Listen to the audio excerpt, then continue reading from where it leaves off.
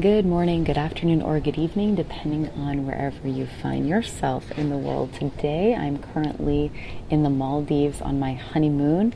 My husband is being so gracious as to give me a few minutes to just record a quick idea I had for a podcast, basically, because I think that this is such a good metaphor for the different ways that we can go through life and kind of the experience that we gather based on our kind of two modes of looking at the world. Now, of course, there's more than two modes, but for this example, that's what I'll be using.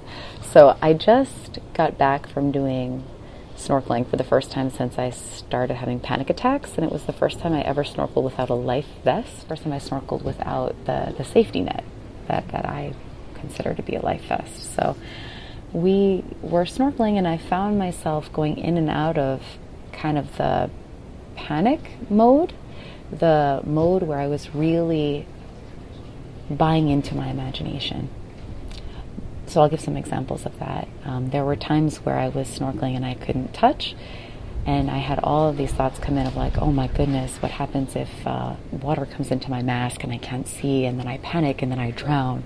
Or what happens if I go too deep and the snorkel fills up with air and again I can't breathe? Again, a lot of this kind of really panicky, kind of fearful thinking. Or also there's been like a little shark that's gone in and out of our balcony, and so in that mode also I was thinking, oh my gosh, what happens if I see the shark? Will I panic and have a panic attack? So what's interesting again is this is all imagination, because I didn't see the shark. My mask was fine. I didn't get any water in my eye. I didn't get any water up my nose. I didn't, suffocate from not having not enough air or for water coming into the snorkel. And so, of course, I'm grateful to see that was just imagination. Because how often in our lives do we take imagination as reality? And that's when things like panic attacks happen. And especially when I was in over my head in the water, I realized, okay, panic attack right now would really not be helpful. And so I was able naturally to shift into the mode of awareness, or sometimes people call that presence, where I was just calm and breathing very slowly and just floating, and realizing when I get tired, hey, as human beings, you float in the sea.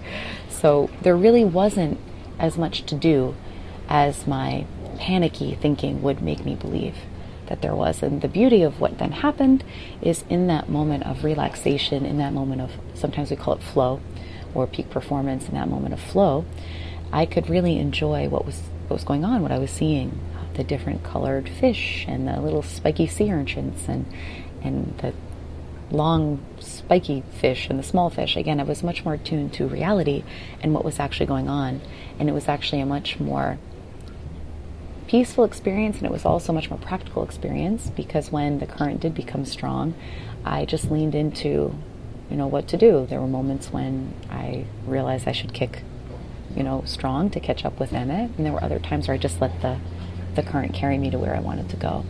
And so my question to you is, how often in your own life are you believing that your imagination is actually reality?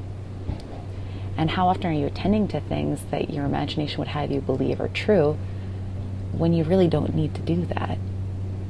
So today I really invite you to observe a little bit more that functioning of the human mind. Because there are times when I'm speaking with clients and they'll tell me, yeah, I was in the car and I just kept thinking about how nervous I am around my boss, or how much I hate my boss, or they'll talk about all their financial problems or the problems they have with their wife or their children or other coworkers. And what's so fascinating is that those people and those items aren't even around them when they're in the car. That's pure imagination. And because of how the human system works, when people are engaged in that frenzied, highly emotional, highly reactive thinking, they can't help but experience that because they're believing that it's reality. So there is a opportunity here for greater freedom with your own experience and more peace of mind even within the storm. That seeing that the panicked thinking and is in fact often imagination. And so I again encourage you to just be aware of that functioning today. How many times do you catch yourself engaging in imagination and are completely out of reality? And conversely, when you attend to reality, what's the result? What is the lived experience of these two modes of being in the world? That's all I have for you today. Again, greetings from the Maldives. The current is picking up as I'm speaking, and I will speak to you again soon. Again, my name is Amy Leo. You've been listening to What We Should Have Learned in School, and you can learn more about me and the work I do in the world at amyleo.com. Until next time, stay curious, take care of yourself, and keep rocking.